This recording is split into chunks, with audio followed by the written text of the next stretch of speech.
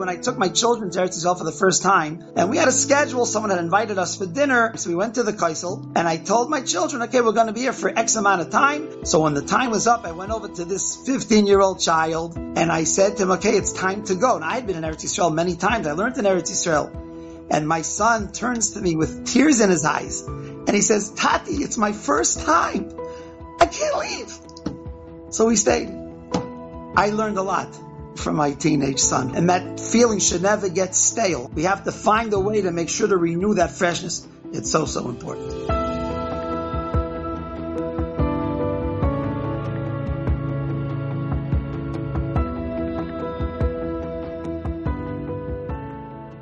Baruchim Abayim, and welcome to Torah Talks CHAZAQ's Tuesday night program with a special guest. We have with us all the way from Chicago, Rabbi Henoch Plotnik Shlita. Rabbi, welcome. How are you?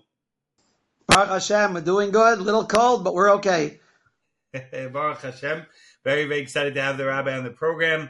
And we're going to be discussing inspiring our children. And before we get to the exciting topic, if you could please get a little bit of background about the Rabbi and the great work you're involved with.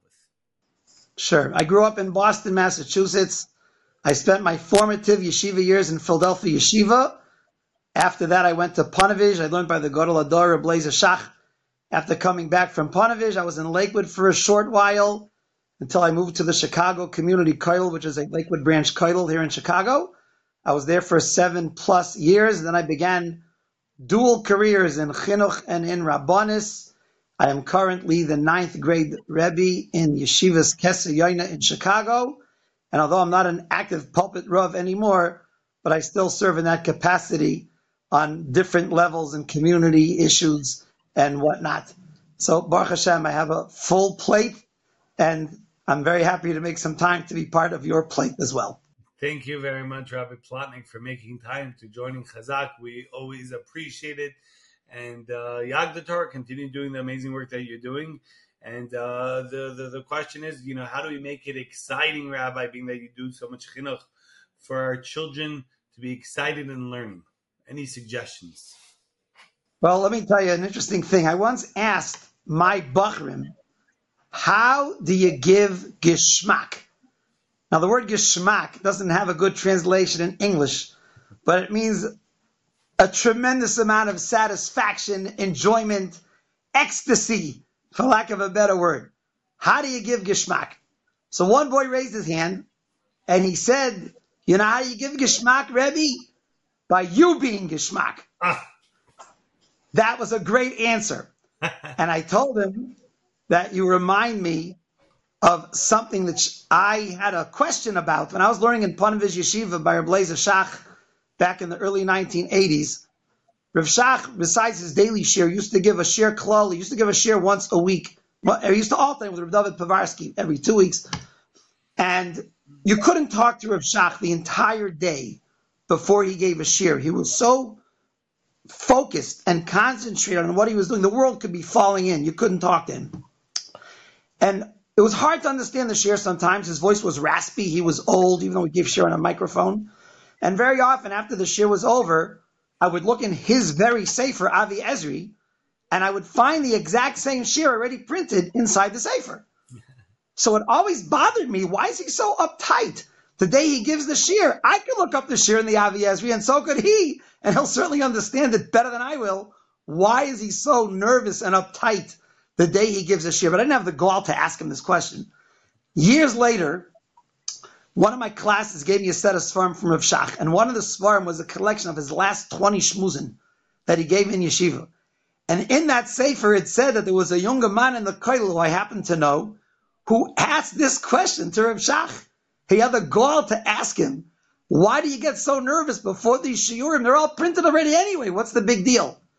And Rav Shach said, do you think that the way to put Torah into your Talmidim is just by reading it out of a sefer, even if it's your own? You got to live it. It's got to be a Torah Chaim. And I got to go relive the whole sugya every single time and then give the shir with that Torah Chaim and that lebedikite, that sense of life. That's the only way you're ever going to succeed in giving Torah over to your Talmidim. So this Talmud was right on. The only way to give Geshmak is to give it over with Geshmak. You have to feel that geschmack. You have to feel that excitement and that unparalleled joy in learning. If you do that, you're already 90% of your way to giving things over to your Talmidim. And I spent the first 11 years of my teaching career teaching 8th grade. I was offered the job that I have now for the last 20 years. And I was very concerned if I could do the job justice because it's a different kind of a learning, 8th grade, as opposed to Mesifta. You're learning much deeper. You have to be much more familiar with what we call the yeshiva charade, all the different Torah from the contemporary Rosh Hashivas and the Acharayim, the later commentaries. And I was sort of out of the system for 11 years. And I asked one of my Rebbeim, Rabbi Yitzchak Perman, who's now retired. He lives in Lakewood. He was a phenomenal Rebbe and a very inspiring Rebbe for me. I asked him, is it possible to make this transition? And he said to me, your job as a Rebbe is to give the boys a geschmack in learning. You can do that no matter how long you were teaching elementary school. He said, you're afraid you don't know all the yeshiva, shatira, you don't know all the little details of the sugya? He said, by now there are plenty of svarim out there that can help you with that. It's not a problem. You can cheat if you want. That's fine. No one's going to know the difference. Your job is to give them over a geschmack.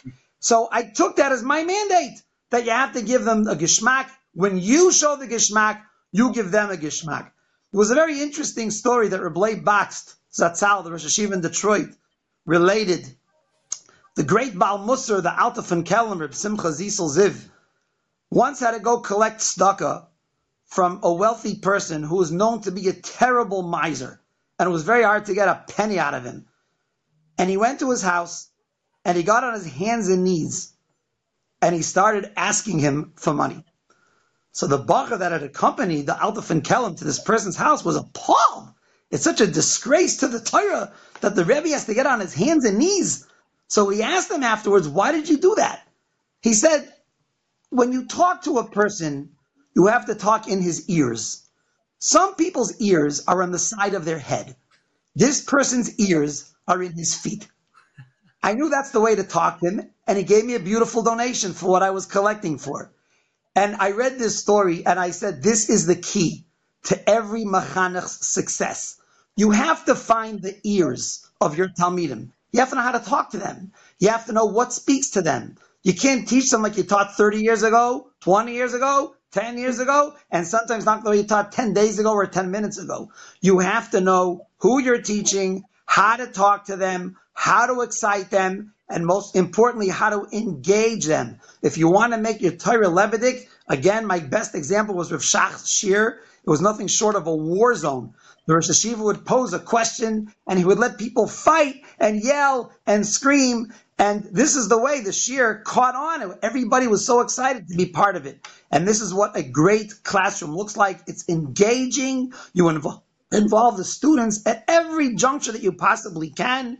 Make everything as relevant as you can, especially when you're learning Gemara and sometimes you're learning archaic principles about an ox goring this and how do you put up an Erev or whatever the concept is. You got to make it as real and as relevant as you can. And I would advise people to do something which I do almost every Erev Shabbos. I pick out sections, mostly from Rabbi Zilberstein's Svarim Chashukei Chemed, that he has arranged by the Dafim in the Mesechtes, how the different sugis in the Gemara come alive in a real live shaila, and you can show the Brachim, look how the Rav paskin the shaila. He learned the same Gemara we did. He learned the same Taisus we did. He learned the same Rashba we did. And it makes everything so relevant and so real and so important. It gives it chiyus, it gives it life. One last thing which I would recommend, which I try to utilize as much as I can, call a Talmud's parents and grandparents whenever you have a chance. And just tell them, your son is terrific. He asked me a great kasha today. If you can even say over the kasha, ma toivu ma noyim, and you have all these partners with you in giving this child that enjoyment and that satisfaction in learning. The Zaidi calls up and says, your Rebbe called me up from Chicago, and he told me you asked this terrific question. I can't believe it. One day you're going to be a world's class Talmud Chacham. And then the Bubby calls and she says, I heard you opened up the door for your Rebbe before he fell on his face and broke his glasses. Oh, you're the one who tripped the Rebbe. You didn't tell me that part. Whatever it is, get them involved. And the more people that he has to please and he has to satisfy will make his learning that much more meaningful and that much more enjoyable. Amazing, Rabbi Plotnik. We feel the koach, the energy, the geschmack, like the Rabbi said, through the screens. And the question is, how do we maximize their energies in learning in the classroom in specific? Okay, so that's a great question. The truth is that even secular educators deal with this a lot, about how to keep children awake, how to keep them alert. And this is Negeya. This pertains to children all the way down from elementary school all the way through college. Everybody struggles with the same thing. Now, the truth is, we're not the first ones that had to deal with this. The Medrash tells us that Rabbi Akiva was giving shir, and he saw that his children were his talmidim were misnamdim him. They were falling asleep. The great Rabbi Akiva. And Rabbi Akiva wanted to wake them up. So he told them a vort, a cryptic vort. He said, why was Esther Zeicha to be the queen over 127 provinces? Because since Esther was a descendant from Sarah Imenu, who lived 127 years, so it's fitting that Esther should be a malka over 127 provinces. And the obvious question is, what does one thing have to do with the other? And why did this vort wake them up? So there's a beautiful vort from the Chedush Arim, the Ger Rebbe. The Chedush Arim says that it's pretty clear from this Maimer Chazal that Sarah, the big tzaddikus, every year that she put into her quality life enabled Esther to become Malka over one more province, which was very significant for Esther to be in that position. That means that she maximized her efforts in this world, and it paid off down the road. And the way he put it was, 1 year of Sarah Imenu's great Avodas Hashem created one country for Esther.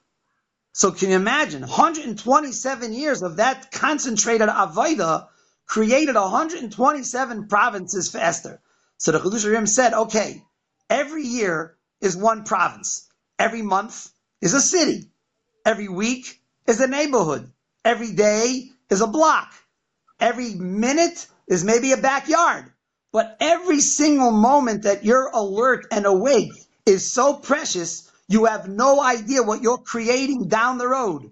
So he woke up his Talmidim with that. He said, every minute is so precious. Every minute is so precious. So please don't let yourselves fall asleep. And of course, the Talmidim Rabbi Akiva took the bait. Halavai, my Talmidim would take that bait. I tried that vort in shir. It didn't quite work the same, but amidst Hashem down the road, they'll be just like Talmidim of Rabbi Akiva if I can make myself Rabbi Akiva. But the truth is, there are a lot of tricks that you can use.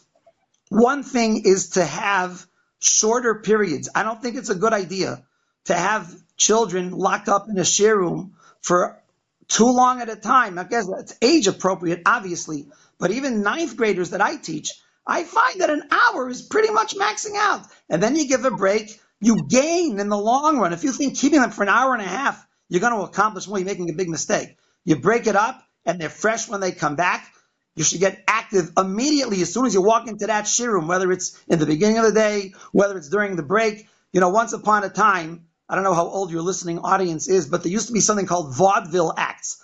They used to have, you'll excuse me for mentioning the Three Stooges, if anyone knows what that is, but they used to have these comedy skits back in the 30s and the 40s. The average vaudeville act was 12 minutes, and it was done with a cheshbon, because they decided back in those days no one could pay attention for more than 12 minutes. Now, I read in a recent study that they said nowadays it's 10 minutes. I don't believe it. I don't think it's 10 seconds. You have to always be cognizant of the fact that people's attention spans are short. That means you got to keep switching ideas. You got to change up. You walk around the room and change the scenery, whatever it is. You're the scenery. You walk around to this bacher, to that bacher, move around the room, change the topic, whatever it is. Another important thing which I learned from one of my Rabbi, Rav Mendel Kaplan, he used to give shir in the middle of a circle. The Bachrim did not sit in rows. They sat in a circle. This way, everybody was in front of the Rebbe. Everyone had clear eye-to-eye contact. The Rebbe saw everybody. You can't fall asleep in a circle like you can behind the Bachar in front of you. It doesn't work. And there's a natural mechayiv. And I can tell you the honest truth, the shir room I have this year is a little bit smaller. One of the other Rebbeim needed my old shir room, which is big. I cannot put my Bachrim in a circle this year, and I can tell the difference.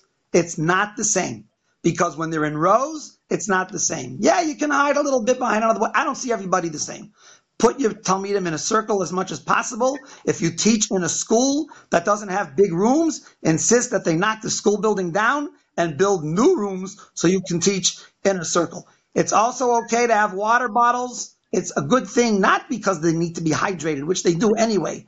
But again, it's a break. It's a mental break for them. I can take a breath for a second. I'm taking a drink of water. That's fine. And even if they have to doodle nunu, it's not the end of the world. Better to doodle than to fall asleep. I asked one bacher, I gave out copies of a Rambam one day. I said, do me a favor. You're artistic. Doodle me on the back of your sheet while we're learning the Rambam. If you're not going to be listening anyway, at least do something constructive and make a picture of me. I'm still waiting for a good one. I haven't seen the practice ones, but as long as they're engaged and they're active, you're going to keep them alert. Amazing, Rabbi Plotnik. Very, very, very good points, especially now, Rabbi. And then I'm veering off from the topic a little bit, but it's all connected. And in general, how does one have his children build a deep-rooted appreciation to Eretz Yisrael and Eretz HaKodesh? This is one of my pet peeves. I believe this is not really stressed enough in the educational system. I can't speak for every school. I'm only exposed to so many of them.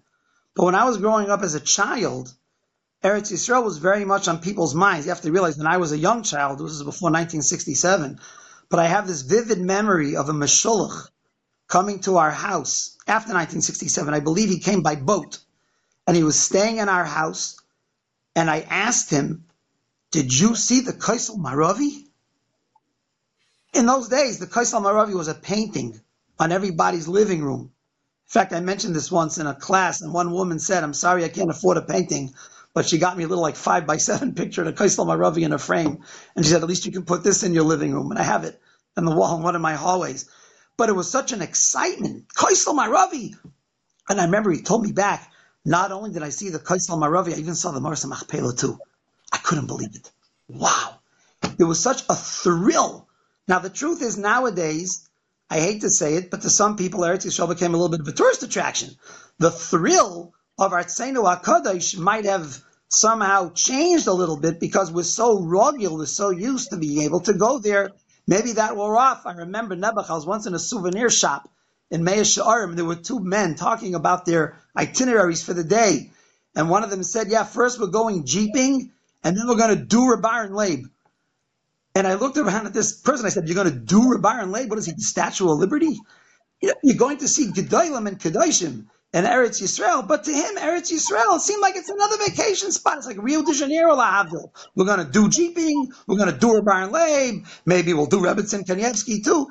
Eretz Yisrael, when we grew up, was a place where we had this tremendous passion to go, to see. We got it from our parents. We got it from society. It was something that was very chashiv to us. I just read a beautiful story last night. The previous Bayana Rebbe was once in Switzerland, and he was on a train, and the shamish that was traveling with him said, you can get a beautiful view of the Alps right now. You want to see the Alps? He said, no, I'm busy learning Mishnayos. It's okay. They finally went back to Eretz Yisrael, and in the taxi cab on the way back to his dir in Yerushalayim, he was looking out the window the whole time. So his shamish said, I must ask the Rebbe, why in the Alps didn't you feel compelled to look at the scenery? And in Eretz Yisrael, you do. So he said, do I have to see the creations of Hashem? I see them on my body every day. Sorry, I don't have to see the Alps. But on Eretz Yisrael, it says in the pasuk, Eine asher Hashem alekecha boi. Hashem looks at Eretz Yisrael. How do I not want to look at Eretz Yisrael? And you hear a meister like this, and it makes you feel so warm and so close about how great people felt that warmth, that caring for Eretz Yisrael. The Gemara says that you're not even allowed to sit in a spot in Eretz Yisrael where you're going to complain about the heat. You have to go into a cooler spot. There was a Yid in Eretz Yisrael. He had an air conditioner, and he had a little sign on it. He wrote, Mizgan Rav Ami and Ravasi. The air conditioner of Rav Ami and Ravasi, because they're the ones that said in the Gemara that you shouldn't sit in a hot place in Eretz Yisrael, so you shouldn't say Lashon Hara in Eretz Yisrael. The Meraglim were accused of saying Lashon Hara in Eretz Yisrael because they didn't learn from Miriam, who said Lashon Hara on Moshe. Moshe is a person. Eretz Yisrael is not a person. It's sticks and stones. It's ground. But the Gemara is telling us a tremendous lesson that we have to feel Eretz Yisrael like we feel a person. All those kinnis at the end of the kinnis and Tisha B'Av, all those tziyonim, we're talking like we're talking to a person. If you read those things slowly, it's already the end of kinnis. Sometimes you're a little too fast by then. But sit down, Erev Tisha B'Av, and read them. We relate to Eretz Yisrael like we relate to people. And that's the love we have to have for Eretz Yisrael. And children especially shouldn't be confused when we tell them about all the wonderful, great milos of Eretz Yisrael. They have to realize about Eretz Yisrael, that's Kadosh, the Eretz Yisrael that we daven for, and the Eretz Yisrael that we speak about in Birchas HaMazon. They shouldn't confuse the political reality of today's Medinas Yisrael when we're talking about Kedushas Haaretz. They're two separate things. They happen to be in the same place, of course, and in Mitzvah Hashem one day, we're going to have a Memshala, we're going to have a government that's run out Pi Torah. But they have to appreciate what it is if we speak about how special Eretz Yisrael is, how special the fruits of Eretz Yisrael are, and they still taste different. I remember once sitting in the house of Rabbi Yossel Scheinberger, the secretary of the Eidah Charedis, and he took out a thing of grapes, and he said to me in Yiddish, Zay toyin Paris Eretz Yisrael, taste some Paris of Eretz Yisrael, and they're the most delicious grapes I ever had in my life. I always would wait to go back to Eretz Yisrael to eat some Paris of Eretz Yisrael. We have to talk about this a lot. The Alta von Slobodka, when he retired at the end of his life and lived in Yerushalayim, he was frail, he was sick, and somebody asked him, why are you here? You can't do anything here anyway. And he said, what do you mean I can breathe the air of Yerushalayim? What do you mean I can't do anything here? And we have to inculcate these things in our children to make sure they understand and appreciate how special Eretz Yisrael is. I remember last time I was in Eretz Yisrael, I got a ride in a taxi. And of course, the taxi drivers there are all missionaries trying to make you move to Eretz Yisrael. So this person says to me, no, so when are you making Aliyah to Eretz Yisrael? And I said, I hope to do it soon, but you should know that my wife is a big Tziyoni. So the man looks at me, he says, Ma, Rav kamotcha, a Rav like you, your wife is a Tziyoni? And I said, sure. My wife cannot wait until we have a Beis HaMikdash again, and we're all going to live in Yerushalayim. We're all going to live in Tzion.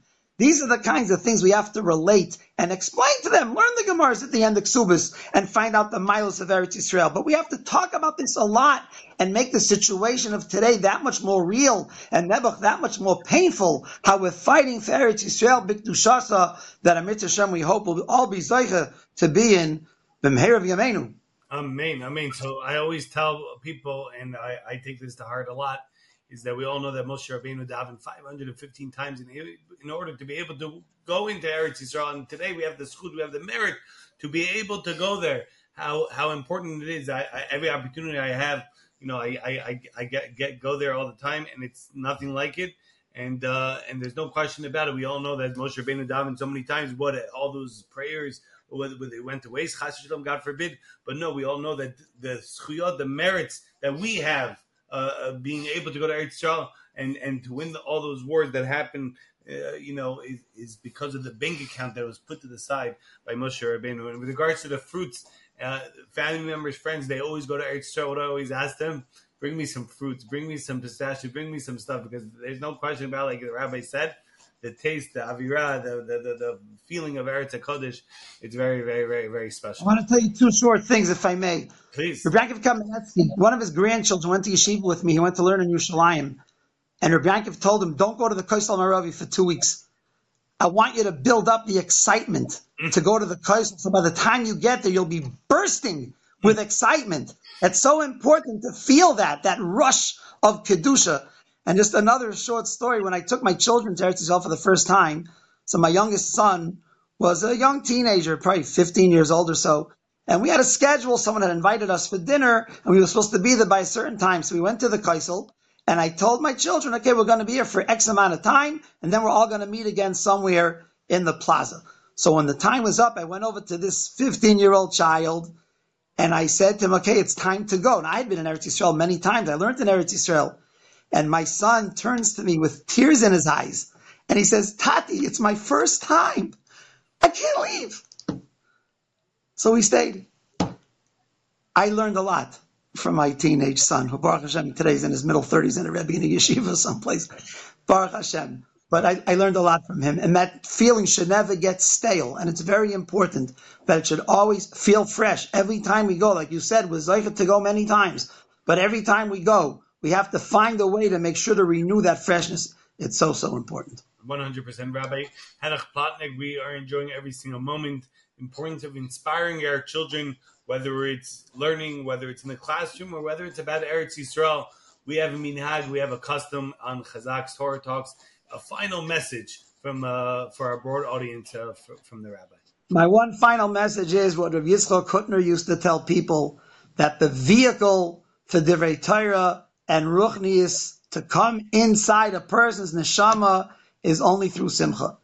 A person needs to have simcha to bring all the Ruchnius into their neshama. We're all starving right now for Ruchnius, our brothers and sisters in Eretz Yisrael. How many of them have embraced the Torah lifestyle? They're putting on tefillin, they're putting on mezuzahs on their homes, they're doing everything. Everywhere, Rabbi, not just in Eretz Yisrael. And with all the pachad, there's that feeling of simcha and pride that we are Yidden, we have to live it, we have to show it, and in Mitzvah Hashem, if we do, our children will have it and live it as well. Hatzlacha to everyone in your listening audience. And Mitzvah Hashem, if I can repeat the words of my wife, V'sechazenu eineinu v'shuvcha l'tzion b'rachamim. Amen. Yeshar Koach, Rabbi Henoch Plotnik. If you do it Hashem b'simcha, a topic that we love so much, the importance of serving Hashem with happiness. And CHAZAQ's Tuesday night Torah Talks, 8:30 p.m. Eastern Standard Time, chazaq.org/live. Baruch Hashem, so many special guests that we've had and continue to have, Baruch Hashem, every single week. Suggestions for future guests are always welcome. Info at CHAZAQ.org. Special thank you to our friends at Torah Anytime for hosting this podcast, along with all the other podcast players, so many of them, Baruch Hashem, that it's all over the place. Please continue to share and to forward and to encourage family, friends, neighbors to log in and to be inspired by these amazing talks by all these amazing Rabbanim and rabbis. Reminder about CHAZAQ's holy mission of no child left behind. Every single Jewish child deserves Jewish education. Baruch Hashem, over 1,500 kids have already been transferred from public schools to yeshiva the last few years alone. Baruch Hashem, thousands of more kids have been coming to after-school programs, Sunday school programs, teen programs. Our new youth center has been booming. Baruch Hashem, amazing happening over there. It's a game changer, a life changer for these youth. Baruch Hashem, Chazi Hashem. Be involved with the CHAZAQ revolution, CHAZAQ.org. And B'ezras Hashem, we're going to be having a very big updates and news very, very, very soon. And daily giving, $1 a day goes a very far way. We encourage everyone to check that out. And once again, thank you very much, Rabbi Plotnik, all the way from You're very welcome. Thank you for the privilege.